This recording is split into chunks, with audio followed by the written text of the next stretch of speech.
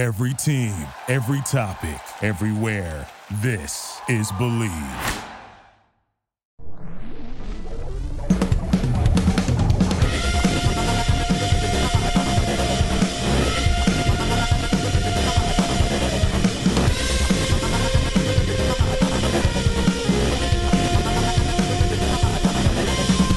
This is Todd Lights, public address announcer for your Los Angeles Dodgers. And now, it's time for the Bleed Los podcast with your hosts Alonso and Juan. And Alicia del Valle. With the babyface gimmick in the sky, Roger. Hello, friends, and welcome to another edition of the Bleed Los podcast. This week's podcast is presented by our partners at BetOnline. BetOnline is the fastest and the easiest way to wager on all of your favorite sports, contests, and events with first-to-market odds and lines. Find reviews and news for every single league, including Major League Baseball, the NFL, NBA, NHL, combat sports, esports, and even golf. BetOnline continues to be the top online resource for all of your sports information, from live in-game betting, props, and futures. Head on over to betonline.ag today or use your mobile device to join today and make your first sports bet. Use our promo code, which is BELIEVE50, BLEAV50, to receive your 50% welcome bonus on your first deposit. BetOnline, where the game starts. We are live in the Carne Asada this week, and we're just going to go right into it. Stopping by this week's episode of the Carne Asada, I forget that we have music. That really threw me off. I'm so sorry. I'm in the hotel room, and I looked around here. Like, where the hell did that come from? Stopping by the Carne Asada, though. Let me check. Someone's here really early. Hold on. Someone came really early today. The production quality is immaculate. Yeah, somebody just randomly just showed up at the beginning of the show. Don't they know that we're doing a show? Let me they check. Don't care. Hold on. They don't care. I'm stopping by the Carne Asada for a few minutes today. Excited to talk to this young man because the future is bright. James Outman. James, how you doing? I'm good. I'm really good. Thanks for having me. Yeah, I know you're down back in Oklahoma City, and which is not not the end of the world. But I wanted to talk to you about your debut because you not only did you get 3 hits in your major league debut, but one of them was a home run. So have you come off that high yet? It's okay to say no.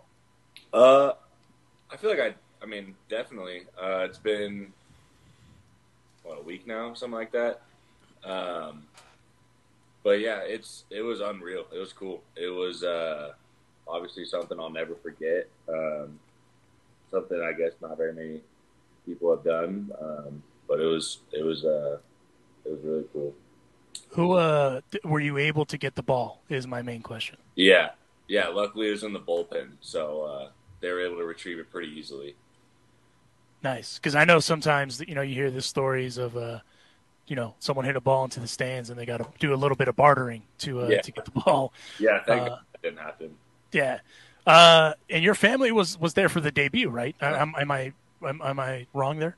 Yeah, no, my 3 friends, my fiance, my parents, my grandpa, and my uncle were there.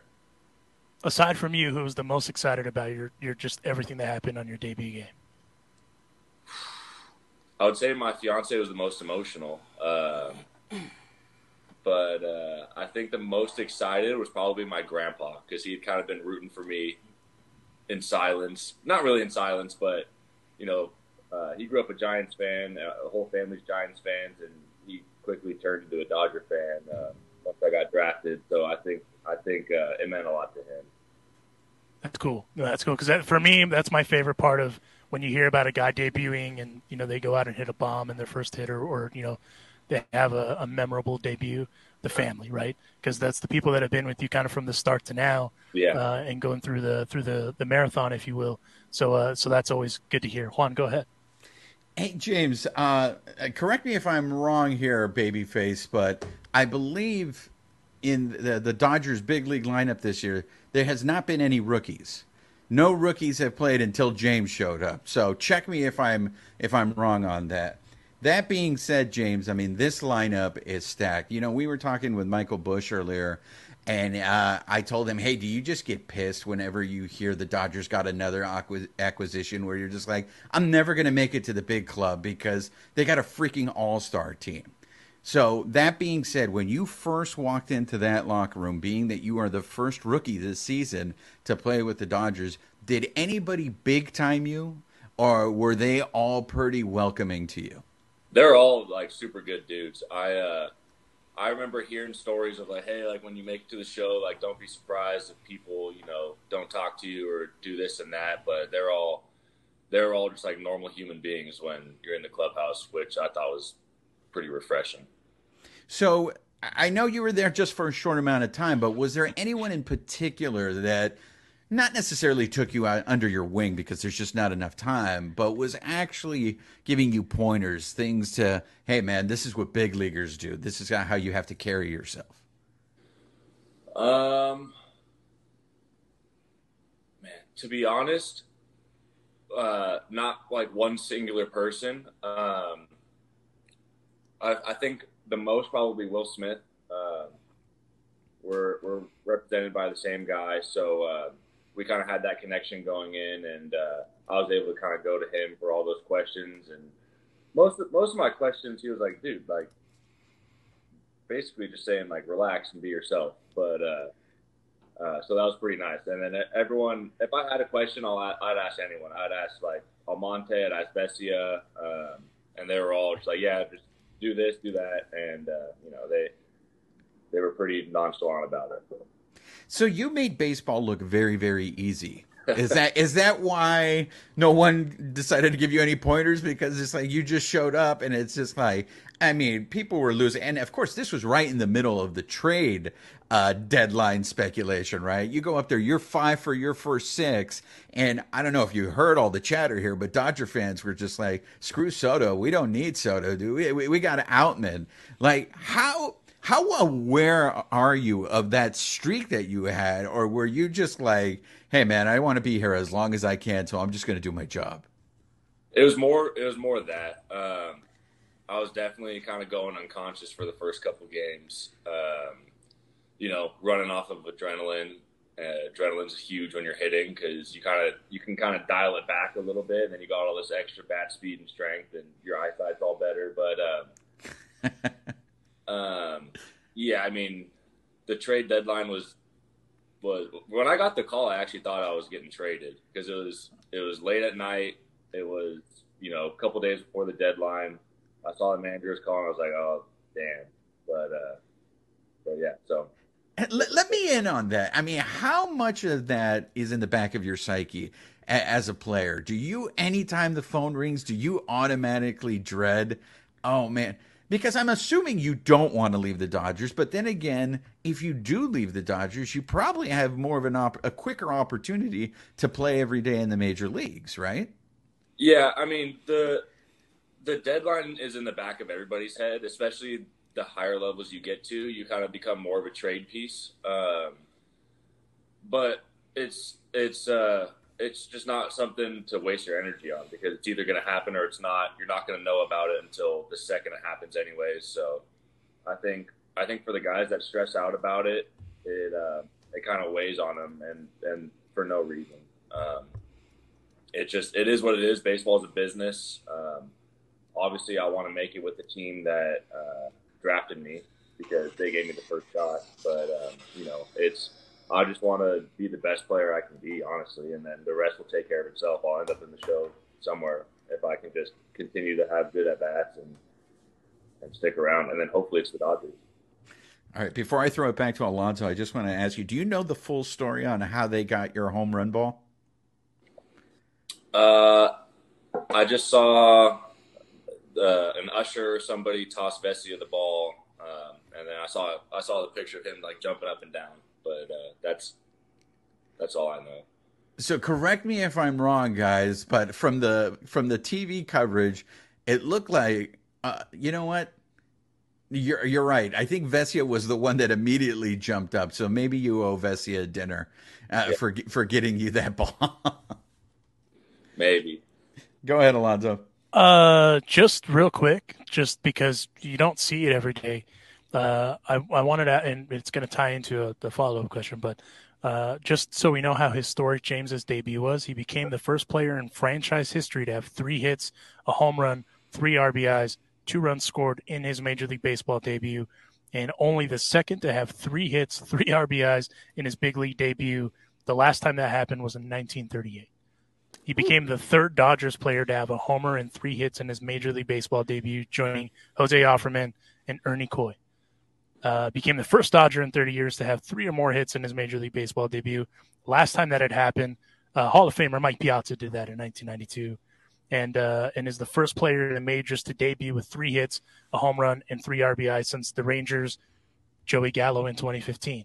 So you got some accolades, right? But I wanted to ask you about one thing because it comes back to the development of the Dodgers. You've said so yourself that your swing was that you kind of came into pro ball swinging like a caveman. And, the Dodgers obviously have a track record of developing. And like Juan says, you make baseball look very easy. You have a very, very sweet stroke. And it doesn't even seem like you're going out there trying to hit dingers. You're just trying to make contact. What can you tell us about that development along the way with the Dodgers as you've gone up each level? Yeah, so honestly, it's been like super fluid all the way up through.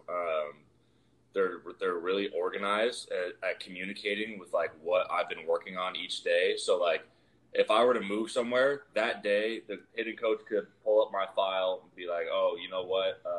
You were working on this. You were doing this. Like it worked. So let's continue with that." I don't really know how they do that. It's pretty crazy, but they're just super organized. And I feel like they know exactly what I'm thinking and like what swings, feel like work for me. And then they're able to kind of communicate that up the line. So it kind of feels like I'm hitting with the same hitting coach the whole time, the whole way up. Obviously I'm not, but it feels like it. No, absolutely. And I think, because we always hear about that, right? But we haven't really heard a whole lot of people pull back the curtain on that as far as what that looks like. Because, I mean, everyone says it, right? Michael Busch said it himself. You're currently the number 17 prospect in the Dodgers, farm system, but it feels like everyone gets that attention like they were a number 1 pick, something to that effect. And then obviously the proof is in the pudding because everyone makes it, Miguel Vargas just made it to the show, right? And I mean, he doesn't swing like a caveman by any stretch of the imagination, but any way to find, a way to get you into the lineup, I know is huge. I wanted to ask you, you also during COVID had a hard time, kind of finding places to hit and whatnot. What can you tell us about during that period of time since, we were all inside? I was just trying to be as creative as possible with everything. So, at first I thought it was going to be like a week or a couple weeks. So I was like, oh, you know what? Like, I'm just going to hit off the tee, just make sure I don't get injured, get back to spring training, be ready to go. And then like writing on the wall, you see it's going to be postponed. Then you see the season's canceled and you're like, all right, well, now I need to create a season somehow for myself. So, at the beginning, it was a lot of kind of breaking into the local parks, cages. Some of them were closed down during COVID for some reason, so you kind of like leave it unlocked or like find the ones that you can like squeeze through or something like that. We had a family friend who had a cage that was probably built in like the 70s. No, it was old. It was an old cage with holes all over it, so we were zip tying it together and like sweeping out all the leaves in the cage because it was an outdoor one. I decided to flip the where home plate was because the way that it was set up initially, I couldn't see because the batter's eye was horrible. So I flipped it around. The machine was like set up for softballs, so I took it apart and like made the wheels closer together so it can shoot out baseballs. I called our equipment guy with the Dodgers and asked him for a couple dozen balls. Thankfully, he sent them to me because the ones I had were pretty beat up. And then it was a concrete floor on the cage too. But so it was roughing it a little bit. Then I get the phone call from my scout Tom Kunis that he's going to try and set up these Dodger workouts of all the Northern California Dodger guys. So my first at bat since spring training was off Mitch White at some backfield in San Jose, and he carved me. It was impossible to see. And then we kind of set it up to be able to go work out in Sacramento. We would all meet there. I obviously went to Sac State, so we had connections with that. Tom Kunis is from Sacramento. So we would all meet up, and then I would be facing Justin Brule and Max Gamboa for the most part. And it was me, Joe Branish, and Marcus Chu hitting off those two guys. And we would meet twice a week. So sometimes I was the only guy, sometimes all of us were there. But I got, probably close to 100 at-bats or so during the whole COVID thing, which I think helped me out a lot when I showed up for instructs at the end of the year. Because I felt like I had some at-bats under my belt. No, I mean during COVID, COVID was wild, right, for everyone, not just athletes, but it was good. It's good to hear though that that you were able to kind of keep the sweet stroke going. I wanted to ask you before I send it over to Juan to end this how we always end them. When you got optioned, how did you find out, and what was your kind of takeaway from that? Because I think that's another thing a lot of people don't talk about either when they get sent down. But in some cases, it's not a negative. But I was just kind of curious what that conversation was like when you found that out. Yeah, so they called me in the doc's office. I knew CT was coming back from an injury. So, CT's an all-star. He's really, really, really, really good player. And he has to play. But called me in the office. The doc was like, "Hey, CT's coming back early from his rehab assignment. So, we're gonna option you down. Like, it's not a performance thing. Just keep being yourself, and then expect to be ready for what anything can happen." And then when he told me that, the week had been just so crazy that I was like, I wanted to cry, but not because I got optioned, just because I was like so emotionally exhausted from the whole week, especially being in San Francisco, being home, and all my friends and stuff hitting me up. And so it was, they let me know, and then I just spent the night at my house back home, and showed up in Salt Lake City the next day. Yeah, and you were here. I live and work here, so I was a little upset I didn't get to see you. That's in stroke in person, but also because there was a few other guys that were here that no names, but at the end of the day though, we know that you'll be back at some point, right? Because you're that damn good. But it's good to see also the humility, right? Because we've said it before with other guys like Miguel Vargas, Michael Busch that we've had on, Diego Cartaya. The future is not only bright for the Dodgers, but also in good hands because of the humility that all you guys have. So whatever you guys are doing, definitely keep doing. Thank you. That being said, James, you can stop the humility now and you can tell us the truth. How pissed were you in that first game back in the minors when you hit that ball? I think you hit it to Yosemite, that ball that you just destroyed. But in all honesty, does this change now for you now that you've had a taste of the big leagues? Like going into spring training next year, do you have different expectations now? Do you expect to actively be competing for a spot now in the big leagues? I mean, I was joking around, I forget with who, but they're like, "Hey, good job, like you'll be back, blah, blah, blah," saying all this stuff. And I was like, "Yeah, I just had the appetizer and I can't wait for the whole meal." It was a good taste, and I really, I think now more than ever, I want to get back there. Hey, man. Whatever I can. It was very impressive to see. And I know it's a small sample size, but I think you clearly show that you can handle what the big leagues is throwing at you. Two more things before we end the show. I noticed that you have show hair. And in that Dodger clubhouse, there's a lot of show hair. And Dustin May's not even there yet, so the show hair is coming. Is it an active choice? I had long hair once, man, and I was going crazy. It just gets too hot for me. Have you always rocked the Samson look, or how does this work for you? I've always kind of had like longer hair, even as a kid. It was never this long, but right when I got drafted, I thought one of my buddies got drafted by the White Sox, and they had to be clean shaven and look short hair and stuff. So I thought the same exact thing was going to happen, across the board. So I don't want to be the guy that they told to cut their hair. So I showed up with like short hair, clean shaven. And I remember Clayton McCulley, the first base coach with the Dodgers now. He was our field coordinator. He goes, "Oh, I almost didn't recognize you with the short hair." I was like, "Yeah, I thought we had to cut it." And he's like, "No, come on, man, no rules."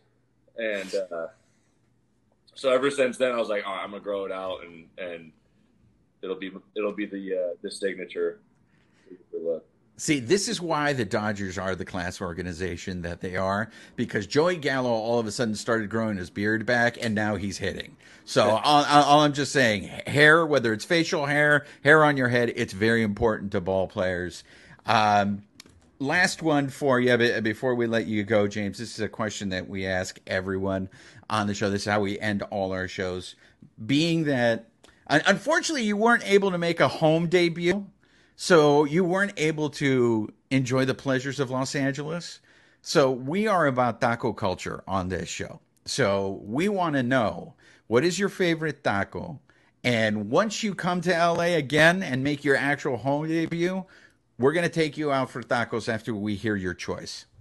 All right. I want you guys to find me the best fish taco. Absolutely. It's done. So where have you, you're up north. Are there, I know Fruitvale in the Oakland area is a great place for tacos, but up north, can you get good fish tacos? Yeah. There's a place right by my house. It's sometimes it's the best one I've ever had, and sometimes it's pretty average. But there's some good little joints around there. It's usually the smaller places are the better ones, but there's I think that there's good Mexican food out there for sure. All right, there you go, Alonzo. Well, we'll take you up on that next time you come up, because there will be a next time. We will get you some fish tacos that rip. In the interim, go follow James on Instagram. James Outman, his name, super easy to find him. Show hair, everything content wise is all there. James, thank you for stopping by. We appreciate it. And good luck the rest of the way, and let's do it again soon. Awesome. Yeah, thanks for having me, guys. Thanks, James. Thank you. Yes, James had a game later today. That's why he kind of showed up early. Is that what it is? Because I didn't get that email. I didn't get that text message either. So, yeah, big shout out to James Outman for stopping by for a few minutes after his, as you heard, his historic Dodgers debut. As I've said before, Juanito, and I'll say it again, the Dodgers are in good hands in the future because these guys know how to talk. And not only do they know how to talk, they know how to just kind of handle their business as is. But what was your takeaway with James Outman? The interesting thing is what was very surprising to me was I don't know if he has a position with the Dodgers. Like, where would you put him? Cody Bellinger's one more year, right? Mookie's going to be here a very long time. Right. And Chris Taylor plays all over the place. You got Gavin Luck sometimes playing left field. You got these guys like Michael Busch and Miguel Vargas who are all splitting time in the outfield. I was very impressed with what I saw from him. I just don't know, where do you put him? Is he going to have a place, or is he going to be trade bait? Yeah, no, that's a great point. I think, with his bat, obviously they do the Miguel Vargas thing, and you just find a way to get his bat in the lineup, right? Right. But it's not like and that's not even a knock on his defense. His defensive metrics are pretty good too. But he said so himself. CT3 is a really good player, has to play every day. The other guy you talked about, Cody Bellinger, has to play just about every day, and obviously getting hot at the right time.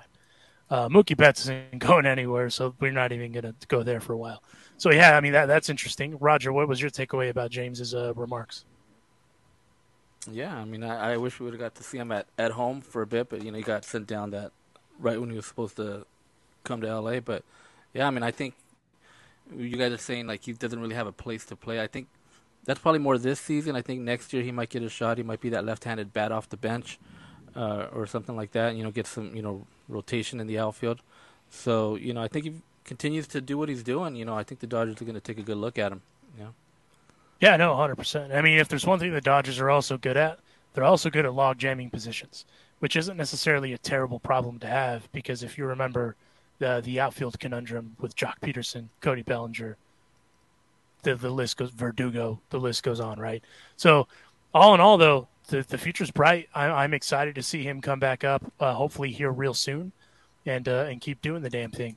Also, Juan, they're aside from the Outman stuff, a name that we mentioned in there that we could talk about for a quick second, Joey Gallo, another guy that's also part of the outfield, hit a bomb yesterday. Or was it yesterday? Yeah. I've lost track of my days. I apologize. Yes, it was yesterday. I was kind of curious, though, because we didn't really talk about Joey Gallo, so I want to give him a little bit of respect, too, like when we did our trade deadline stuff. I feel like he's doing kind of what everyone expected him to do, to show up with a beard and just hit some dingers. And I feel like that's kind of like, I mean, am I wrong in making that assumption? No, but we talked about this when we talked about the trade deadline, where I didn't think that was a necessary move. I thought, Jake Lamb could do the same thing. I think the only difference was that Gallo is much better defensively. But I will tell you this. I was just so happy. And we talked about the story about how he wouldn't leave New York because he was afraid of what fans would say to him. We talked about what Michael Kay going in on him on the broadcast. So, and Alicia would tell us off the air too, hey guys, send Gallo good juju, on his way, because you could just see it, I guess, the way he was carrying himself, that he was down.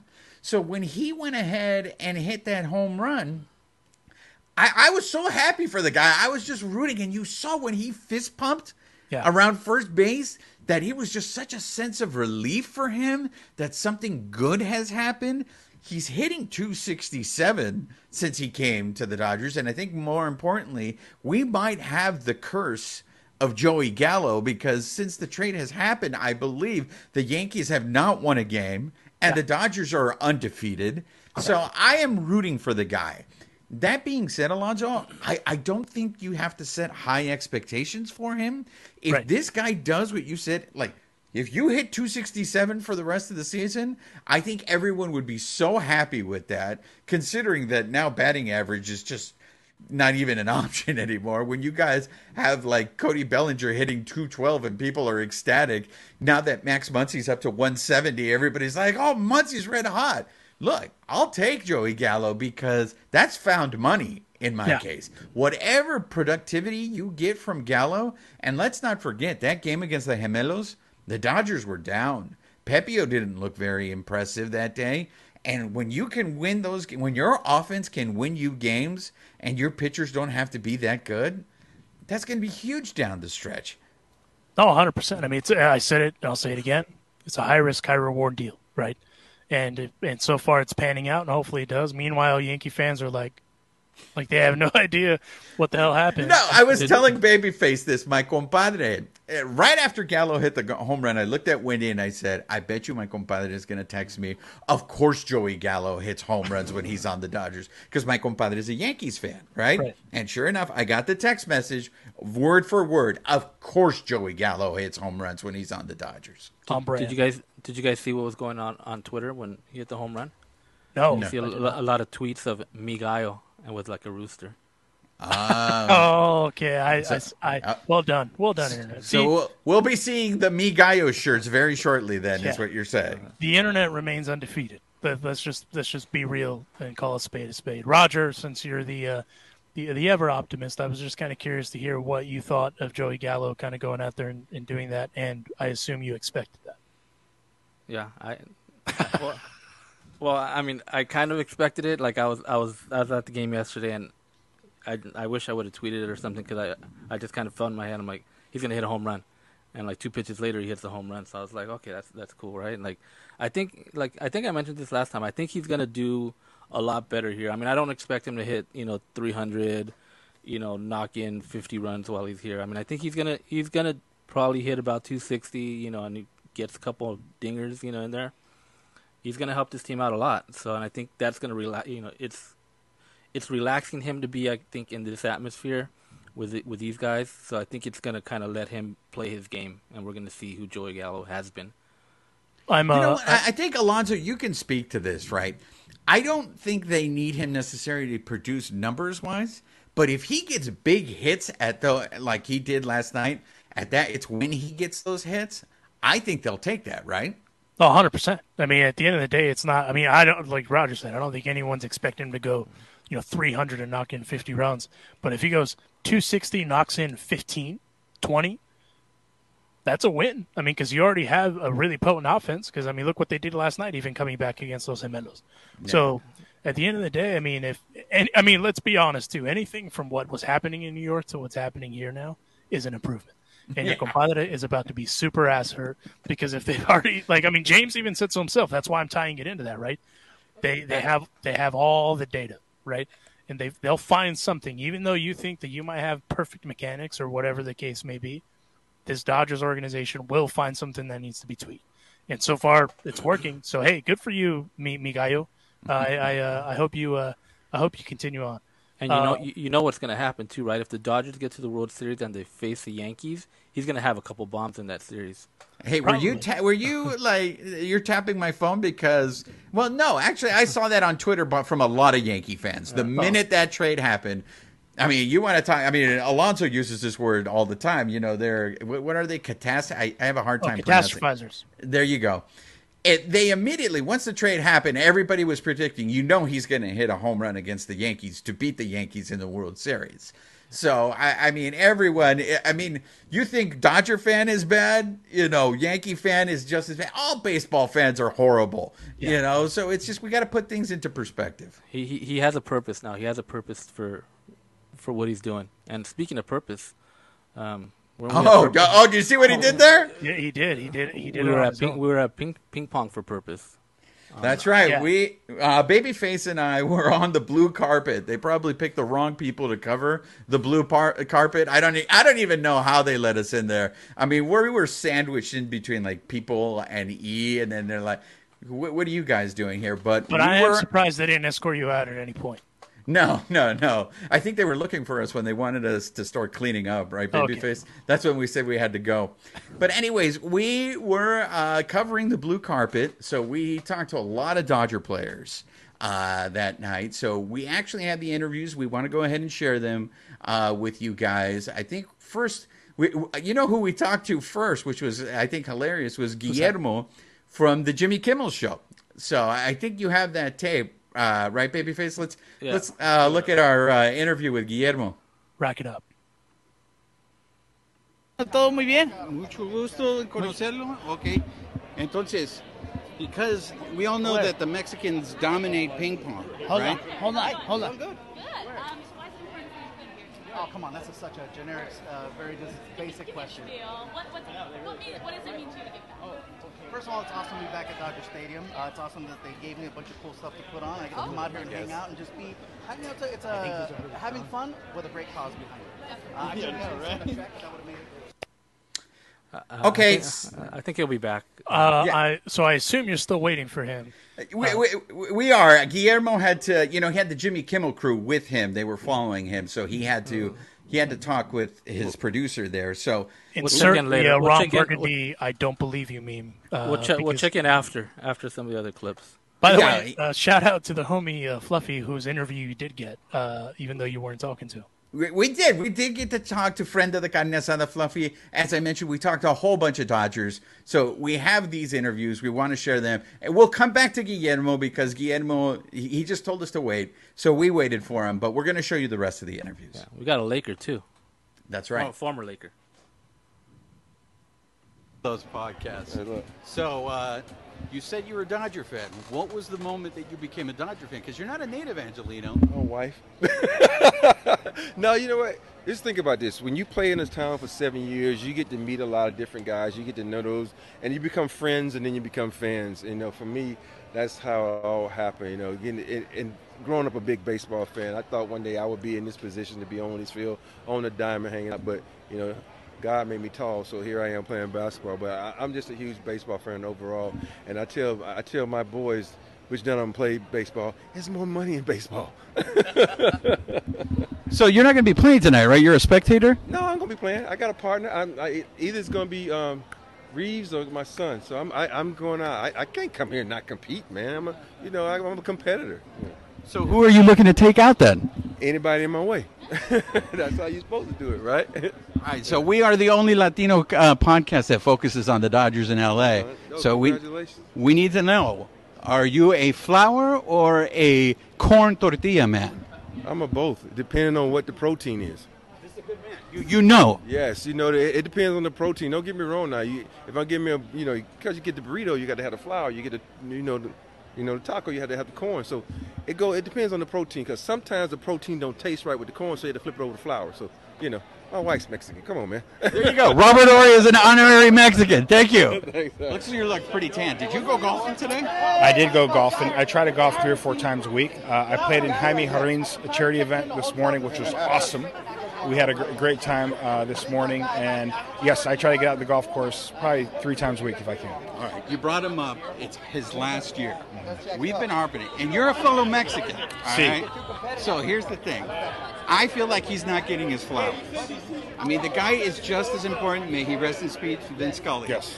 Jaime Jarin. Well, what can we do to get more attention to the fact that Jaime Jarin is going to be gone? Well, we need to start getting to work on social media, first and foremost. The fans definitely appreciate Jaime Jarin. I know the players do, the organization does. Jaime knows how important he has been to the city of L.A. and this entire region. He was just as important, and Vince Scully has said this to the Spanish-speaking people of L.A. So he brought that culture to the game of baseball here in L.A. So, yes, I believe he will be getting his flowers, especially towards the end of the season. I know Jaime is very humble, just like Vin Scully was. Vin didn't like the attention. We kind of laughed the last couple days.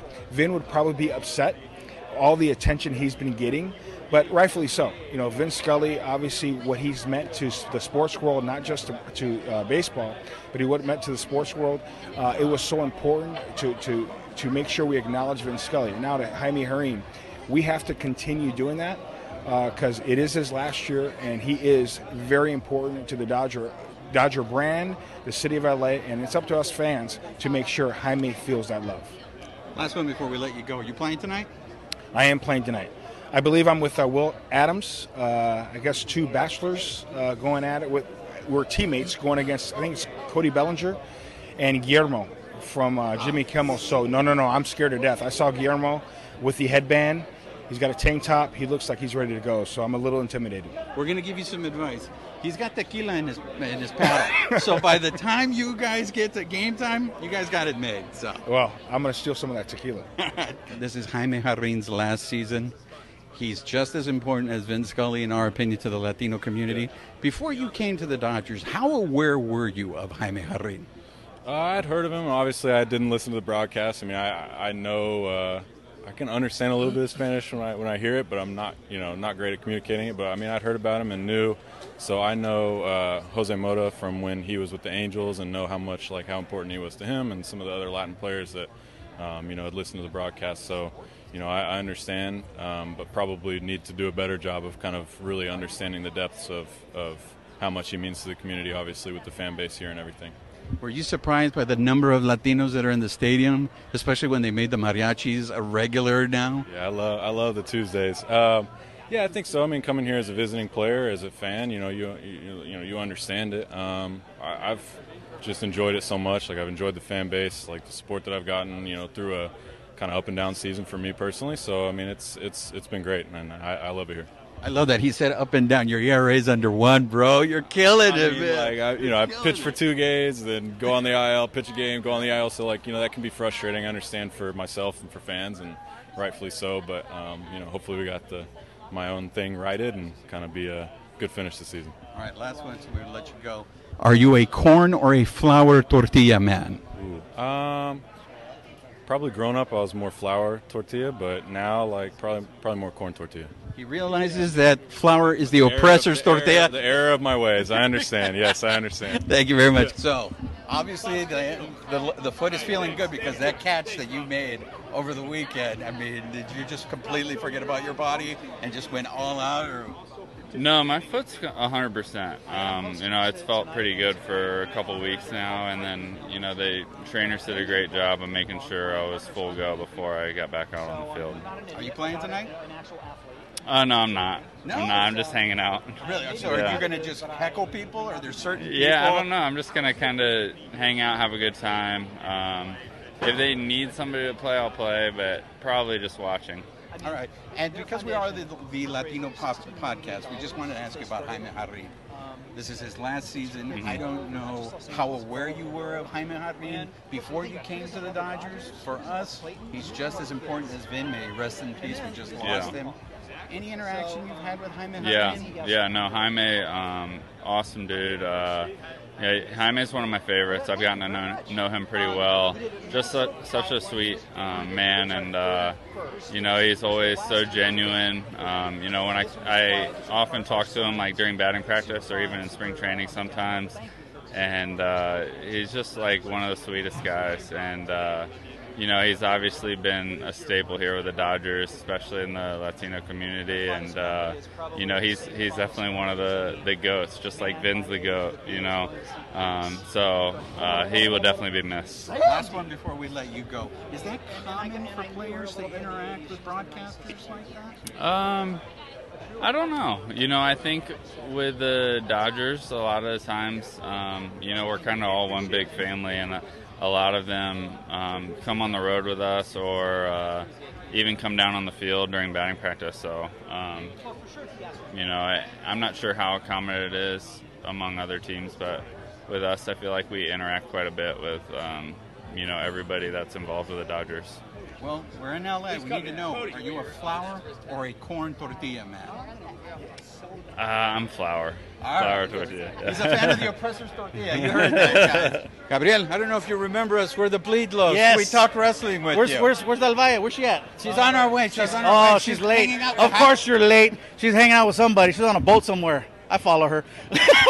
So we got a great reaction from the tour that you gave us, right? Everybody loved. Nobody knew that you were a closeted wrestling fan. Oh, I wasn't sure what you were going to say. Really? Right now? So we want to know, have you created the character of the oppressor's tortilla yet?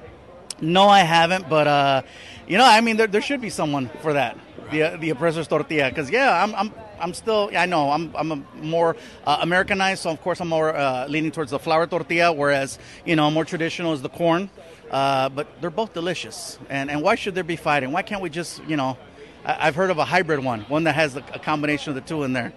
So, is this your first time coming back to the scene of the crime? You're big. You sold out 2 shows here at Dodger Stadium. This is the first time back since that big show. So this is pretty exciting because I can actually just chill and breathe. Whereas that, you know, for those shows it was stressful. There's a lot going on. I couldn't really take it all in. But right now, man, I'm gonna go get something to eat because I couldn't eat that night.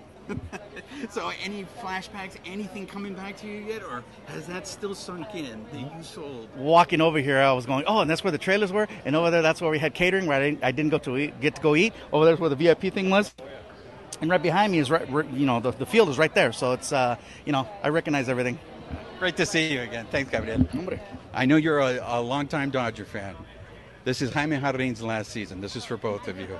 We want to make sure he gets his flowers. I mean, when did you become aware of Jaime Jarrín? Honestly, when I became a Dodger and learning the history of him and, you know, seeing the parallels between him and Vin was actually kind of mind-blowing to me. Obviously, I'm not a fluent Spanish speaker. I try my best to speak Spanish as much as I can with my Spanish-speaking teammates. She's constantly on the Duolingo app trying to learn Spanish as well, but you know, when I tuned into games, I always heard Vin's voice, and so getting over to the Dodgers and learning that there was the Latino version of Vin, I thought was just absolutely tremendous. And why not, right? The Dodgers have so many icons in the sport, and you talk about Tommy Lasorda managing, you talk about Vince Scully in the booth, and of course we have the greatest Latino commentator as well in Jaime Marin. Were you aware of him?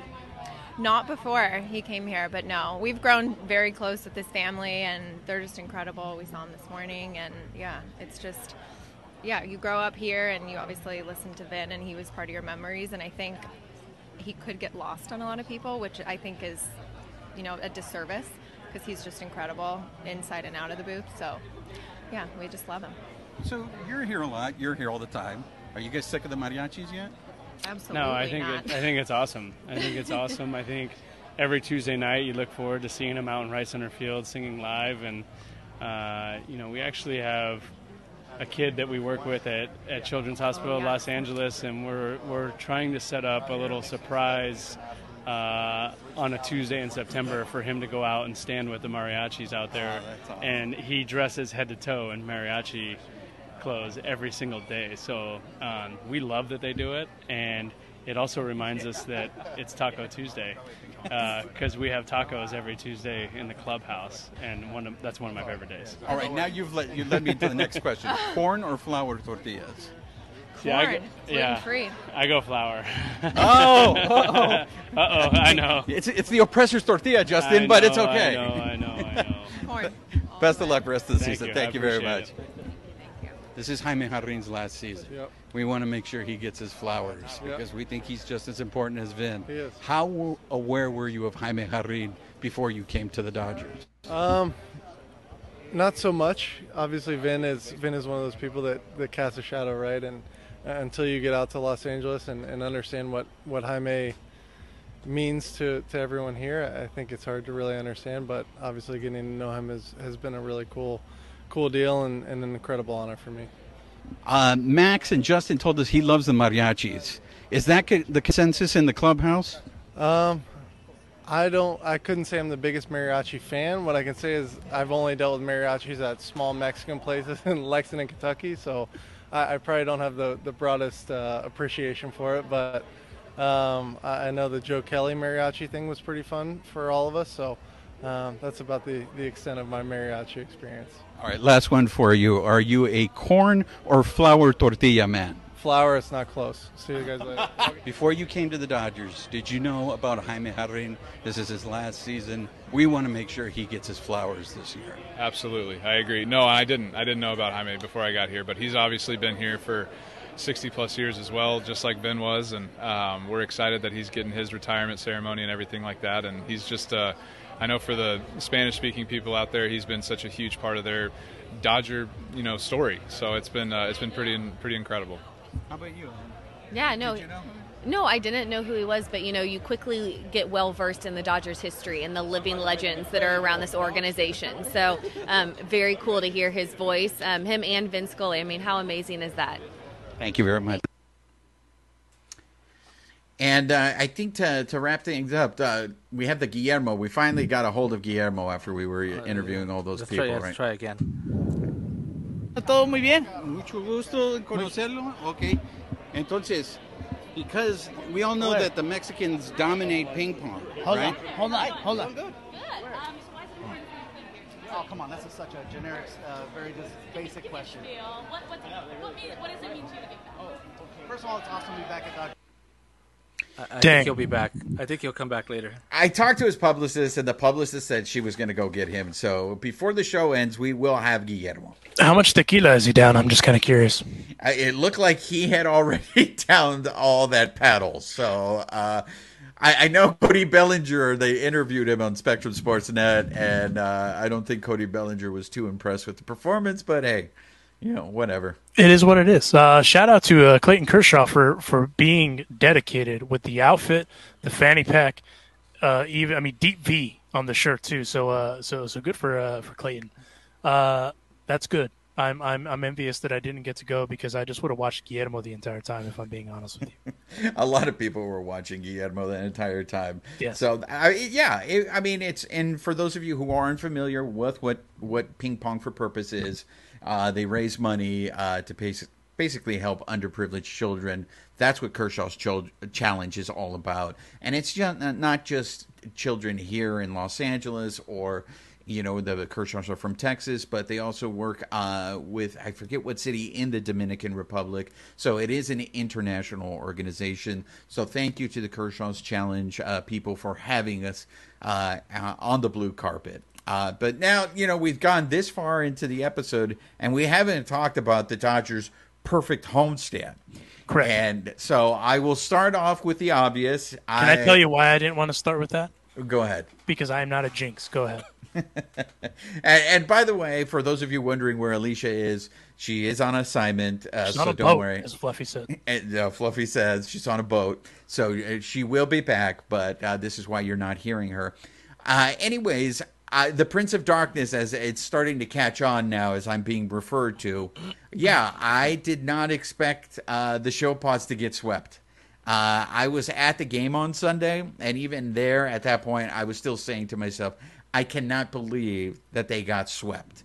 I thought they had addressed their offensive problems, and I think what is becoming very clear to me is that I don't give the Dodgers pitching staff enough credit. Accurate. I know they are not the sexiest names, but Tyler Anderson and Gonsolin, I mean, I don't know what to tell you, man.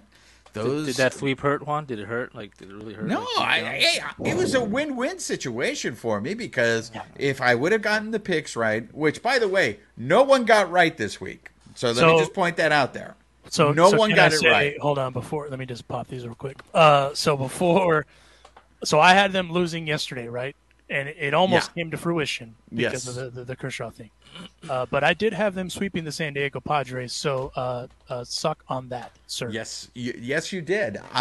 That, to me, was the most impressive thing about that is just the fact that I think what was the final number? They outscored them 20-4. 20-4 is the number in that series. And look, you saw what the show pods did to the Giants afterwards, and I get it. The Giants are not the same team as they were last year, but to have Gonsolin, to have Anderson, to have Heaney, who you're sitting there going, it's not Urias, it's not Kershaw, it's not Buehler shutting down the show pods. It's Gonsolin, Anderson, and Heaney who did that to the show pods. So I don't know.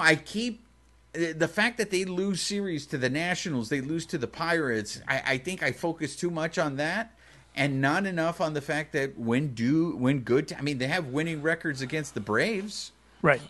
So it's like, we'll see when they go to New York to face the Mets what they look like there. But for me, this homestand, that the Joey Gallo thing stood out, but the sweep of the show pods has to be the biggest surprise. I will say this. I said it last week, and I'll say it again. Tyler Anderson doesn't get the props that he deserves. And when he came back after that first start after the All-Star game, and he was just kind of in go mode, that's when, okay, we got our three, right?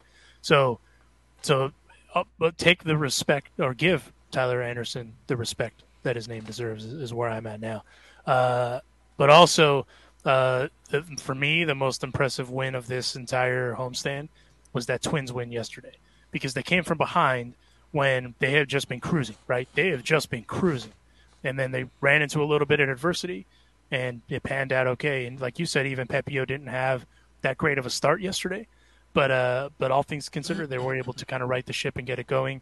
And that's what made it so my prediction was off by one game. I am offended. I am truly offended by that. But I will say this, too, just to tie it back into the ping pong for purpose thing. Shout out to Andrew Heaney for being open about kind of the optics of everything, right? Like, he kind of knows his situation. A lot of guys don't want to openly admit that sort of stuff.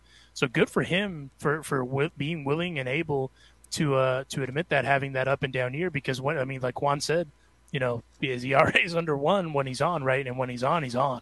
So all things considered, I think we're in good shape. Roger, what was your takeaway from everything?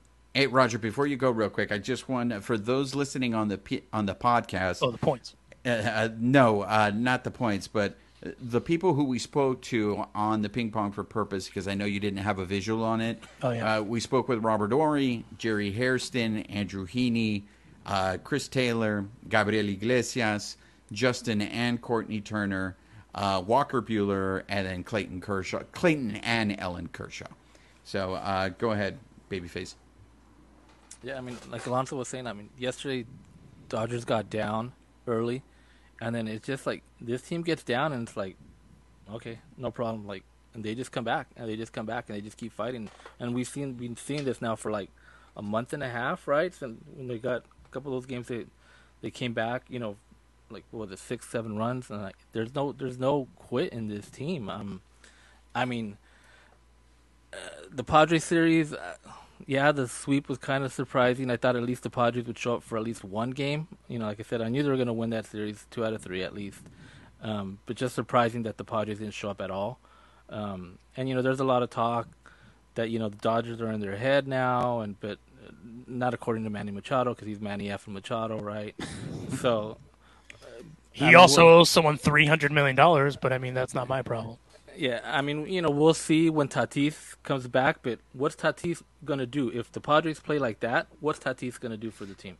Wait, let me ask you this. Let me push back on something. Do you really think they didn't show up? You don't think it's more that the Dodgers took it to them? Well, yeah, Dodgers took it to them. Like I said, there was nothing the Padres could do. It's like, Well, but when you say they didn't show up, I take it as they quit. And I don't think they quit. I just think the Dodgers were that good. I mean, yeah, there was nothing they can do. There was no answer for what the Dodgers were doing to them. That's like I'm saying. So when you add Tatis, and if the Dodgers are doing that to them again, what's Tatis going to do? One guy. Nothing, right? I mean, we also have to remember, too, though, the Padres are dealing with a bunch of injuries. That's not an excuse, but, I mean, the end-all, be-all is – so, I mean, they're playing for a wild card. The Dodgers are playing for the division. And the Padres are now they're in the 3rd wild card spot. I think they're like a game ahead of the Brewers, so they're fighting. There's a chance they could beat. They have a bad run, they're out of the playoffs. We have this thing called Google. In 3 weeks, I don't think they're going to be in the 3rd spot. Dude, have you seen their schedule? They have the Nationals twice. They're playing a lot of teams under 500 in this next stretch. So I would not, and that these will probably come next week from what Bob Melvin was saying. So the fact that they're going to be playing poor teams, they're probably going to get on a little bit of a run. They might have a different mentality when they face the Dodgers next time. So the next series with Tatis is going to be very, very interesting, because if the Dodgers end up winning 2 out of 3 or sweeping them again, then I think, Dave Roberts talked about this. When it starts getting in your head, that's not a good thing. Right. So if the Dodgers do something to the show pods again, and if they do it at Petco, then you might see the show pods start to panic. Well, it also doesn't help that the Dodgers are, in fact, leaps and bounds the best team in baseball. Like that, let's just call a spade, right? Yeah. But the Padres are currently in 3rd. So you're right. In the wild card standings, they're in 3rd, behind the Braves, who currently are the number 1 wild card, and the Phillies, the Fighting Phillies of Juan Ramirez, are the 2nd wild card team. So I mean, there's still a lot of season left too. Let's just be honest there too, because they, as Juanito said, the Padres have a pretty favorable schedule the rest of the way. So that'll be interesting to see. But I mean, I'll be honest with you, it's wild card or bust for the Padres at this point, because there's no chance they're going to, unless the Dodgers. I mean, even if the Dodgers were to play 500 ball, there's no one that's getting near them. It's not even close. Yeah, so, mathematically, it's really hard for the show pods to win the division. They got 9 games left. I mean, even if they swept the Dodgers, those 9 games. Yeah, there's no chance. Yeah, there's absolutely no chance. But I mean, again, it also just shows you that the Dodgers are just that damn good. Like, there's just no way to take it away. There's just that. I mean, that lineup now, they've kind of all found I mean, Max Muncy's heating up at the right time. Cody Bellinger's heating up at the right time. Gavin Lux has been doing Gavin Lux things all season. So, and then let's not forget Will Smith, who is underratedly one of the best hitters in all baseball, just hitting in that little, that weird little bottom of the lineup spot. And people just don't put the respect on his name either. So, I mean, Dodgers are in good hands. James Outman, the young guys all around, I'm not complaining about it. But the only thing I will complain is they messed up my predictions. That's the only thing I'm upset about. Yeah, so nobody won, not even our listeners. Nobody had the Dodgers going 5-0. What was your prediction again, Juan? I had them going 2 for 3. That's right. When we did losing 3, winning 2. When we did our tribute show, I acknowledged I was horribly wrong, and I don't know anything about baseball. And again, I was just not giving the team its due. I can't tell you if they're just on a run right now, or if it's just that they are this good. And I just hope they don't peak too early. Don't be that guy. You know, that's all I'm saying. Well, look, I have to be the Prince of Darkness on the show, apparently. But look, I'm just saying this. I haven't committed to the Mi Gallo yet because, as many people pointed out in Twitter, it's 1 home run. Right. If he ends up striking out... How many does Juan Soto have? He has 1 home run. We're even. Okay. So, I didn't realize that's what the comparison was. Exactly. I wasn't going there. The big trade line moves, right? Big trade line moves. Got it. So Chris Martin and Mi Gallo is the Dodgers won the trade deadline, is what you're saying, Babyface. Yeah, took that. Babyface's new jersey that he just ordered is a Mi Gallo jersey. That is true. From the top of the park. Shout out to Dodgers at top of the park. So let me update the standings before we go into our picks for next week. By the way, we're doing only 5 picks? No, they have... Or 7 games. It's a 7-game stretch. They got 3 against the Royals of Kansas City and then 4 against the Cerveceros of Milwaukee. And those games, they're all on the road. See. So take that into consideration when you make your picks. To update the standings, I am still in first place with 7 points, even though I don't know anything about baseball, and I always pick against the Dodgers. I think I'm in first place. We need to put a new rule in that we got to take away a point from Juan every time he makes ridiculous picks. Don't be a hater, man. Right. Don't be a hater. But also, you make 8-0 predictions, bro. So I mean, it's not more really... accurate though. It's closer. Wow. So, and then in second is Alicia and Alonso with 6.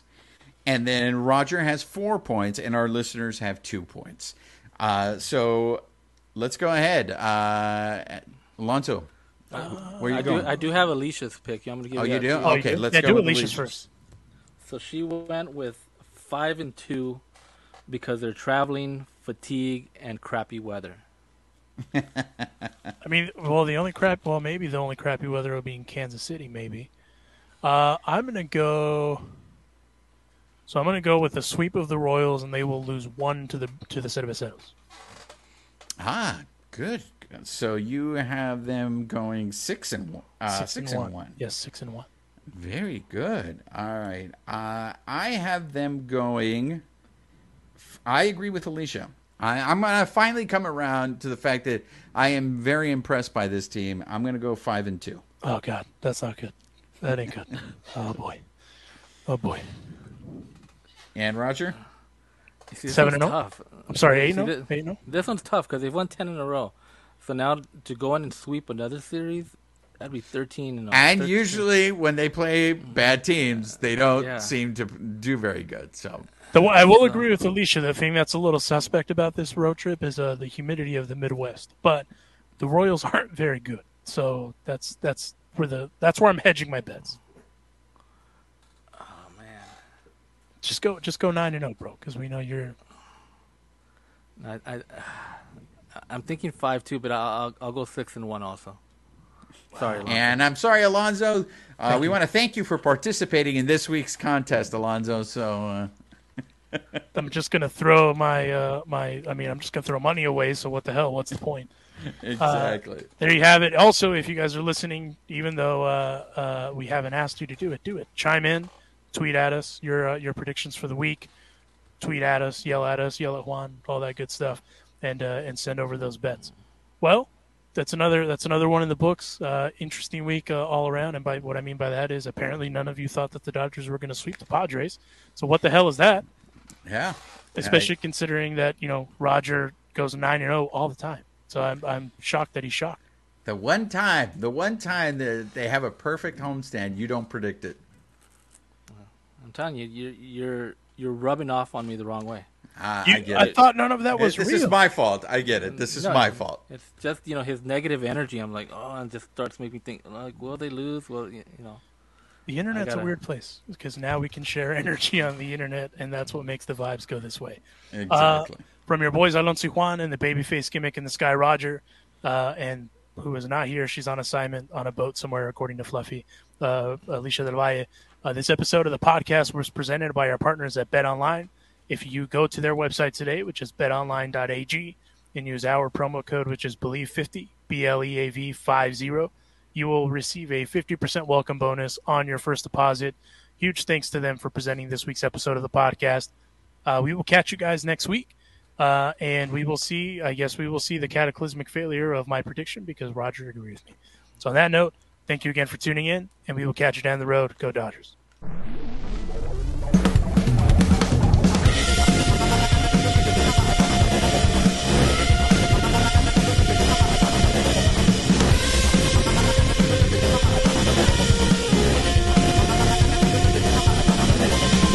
Thank you for listening to this week's episode.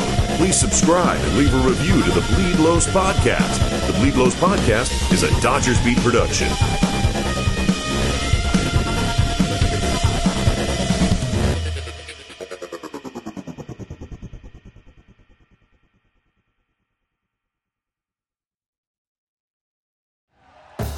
Thank you for listening to Believe. You can show support to your host by subscribing to the show and giving us a 5-star rating on your preferred platform. Check us out at Believe.com and search for BLEAV on YouTube.